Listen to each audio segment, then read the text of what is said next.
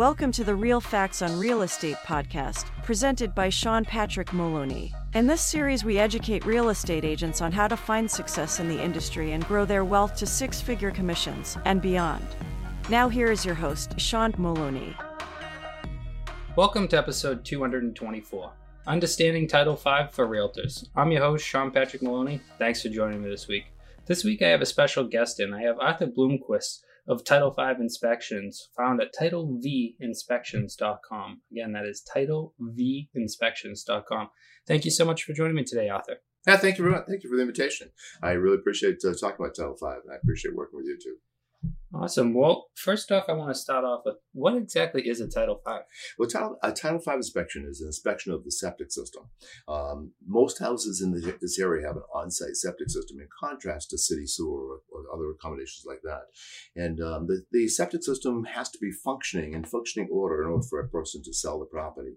So consistently, if you're trying to sell your house, you have to have a Title V inspection before you can sell the house. And it should be done well in advance, too. We don't want to leave things to the last minute because sometimes there may be repairs or something simple that can be done to make it pass. But you just don't want to leave things to the last minute because you don't want a sale to fall apart. Excellent. So for the agents out there, what does it mean to pass or fail? And I noticed you said maybe some things need to be done. So is there a difference between a true fail? Oh, yeah. Yeah. See, a pass is just wonderful news. A pass, everybody smiles and they say it's working fine, it's functioning as expected, and that's great news. But sometimes there are things that aren't quite right. It could be a fail. Now, a fail is a death sentence. If it fails, that means the system has to be replaced or a major component has to be replaced. But another option that happens oftentimes is called a conditional pass. So it will pass under the conditions a repair is made. That could be something as simple as a broken pipe, or it could be something like a leaking septic tank, or it could be a distribution box that's falling apart. Something that's relatively minor. It's typically a component repair.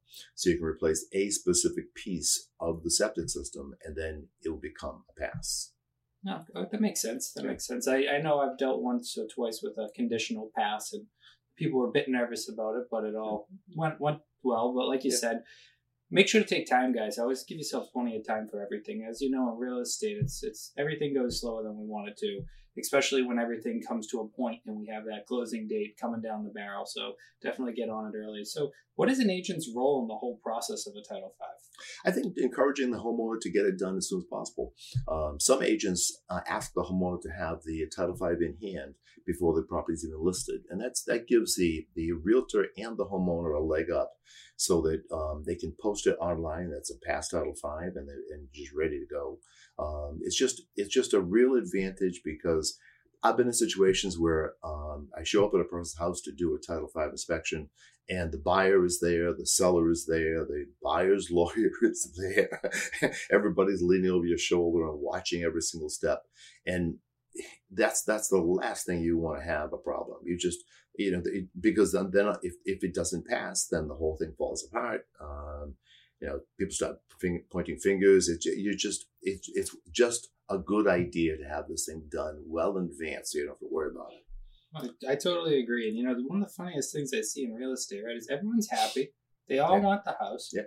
You have a fail. Yeah. The seller says, I'll do it. And they say, I still don't want the house. You're like, why would you not want a house with a brand new septic system? Right. But there's something so emotional about the state that the buyer's in, that not having things prepared ahead of time and having answers. Because I've seen listings where it says, hey, it's failed and we're going to put in a new system, and they're just waiting for you to help choose the design, So definitely don't be afraid of the fail, but understanding that the fail or the conditional could mean that there might be a difference in how you price the property, how you can advertise the property, and worst case scenario, a failed Title V means that you can't get financing, so you need to figure out how you're going to finance the property as well, whether you use your 203K renovation loan or you take out cash and pay for it to be put in before you move in. So there are different things that can happen.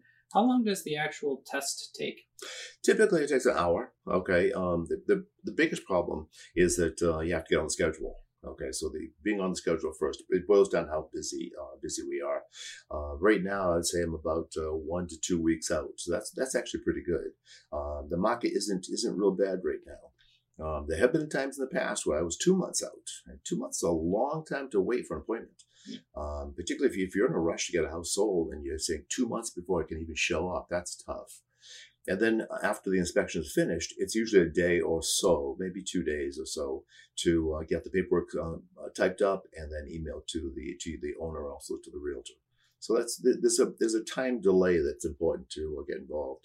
On rare occasions, Title V's take longer than the hour. Sometimes components are very deep and it takes time to dig those things out. Some towns have specific requirements. I know that in Hanson, for instance, is one of the towns where the risers are required on the septic tank. They also require a soil log if the system has not been tested, has not been evaluated since 1995.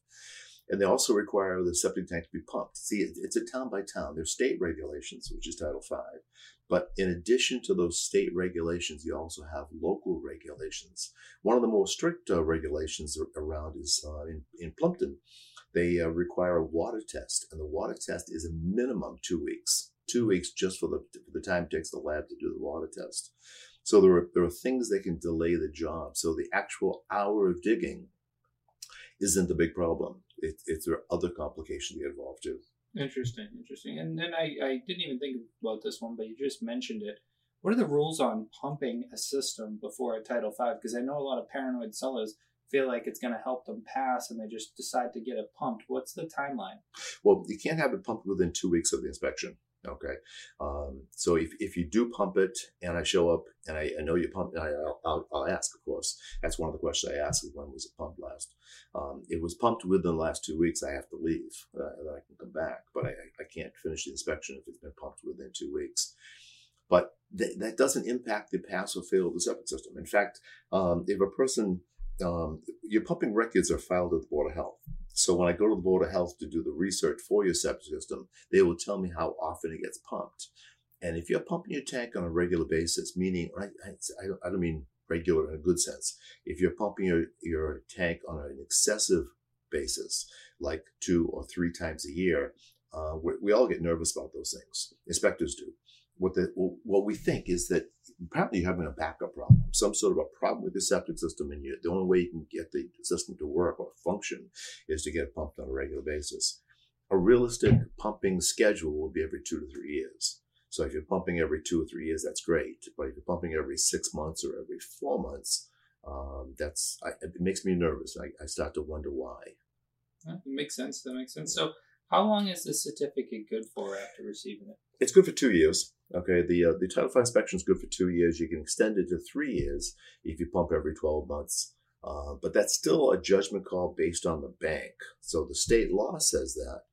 But I've heard of some banks saying that we still want a new Title V done. They go back to the original 2-year expiration for a Title V. And an occasional bank will say that. They'll insist on the Title V being done over again. Okay, and I got one last question for you today. Yeah. When we have a system, and one of the things we deal with in real estate is the bedroom count. Sometimes it's killer, right? If we have a 3-bedroom instead of a 4, we can't get the same money for it. Right. If somebody wanted to, can they alter a system to allow more bedrooms? The answer is yes. Okay, it has to be approved by, has to be designed by an engineer, has to be approved by the local Board of Health, and that could be a stumbling block. In some towns, they're very, very agreeable. Other towns, they find those things complicated. They don't like to approve those. So it's a town by town thing. Also, the age of the septic system has something to do with it too. If you ask an engineer to, let's say you want to change a 3-bedroom system to a 4-bedroom system, so you want to just extend the septic system a little bit. If it's an older septic system, the engineer and the town would probably not allow it, because they'll say, well, your system is very old. It really needs replacing. Why not just replace the whole thing and have a brand new system? But yet, if a system's 5 years old, then I think you have a strong case. I think you have a strong case where you can say, just let me extend the system a little bit, add that extra bedroom, and then life goes on. No, that sounds excellent. Yeah, I mean, it's always a challenge as a real estate agent when we're talking with people about bedroom counts, because of this idea that when they come from the city, they're very confused often about the idea that the septic system and the actual physical lot can basically determine what you can do based on the engineering results that you get. So there are limiting factors when you live in a septic area. So I'm glad we went over all that. And Guys, you always want to get with your people early and talk about everything early. I think Arthur did a great job talking here today about the idea of every single town's different.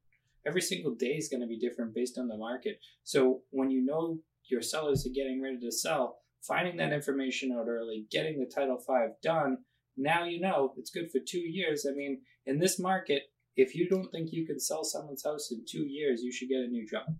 So we definitely know that the house will sell in time. We don't have to worry like we do with the smoke certificate where we have 60 days and then we need to do a new one. We can get that done and we can kind of clear the air and really dial in that net sheet because the sellers really want to know what they're going to net. And if you're out there with them looking to buy, remember, if you haven't done their septic Title V yet and you plan on selling, how much could $10,000 to $30,000 alter their future purchase? And that's something you need to think about. So hope you guys enjoyed this episode. Thank you so much for coming in, Arthur. Why don't you blast them your information one more time so they can find you? Yeah, my website is Title V like Victor. It's actually the Roman rule of 5. So TitleVinspections.com. The front page has all my prices in the 30 towns I work in.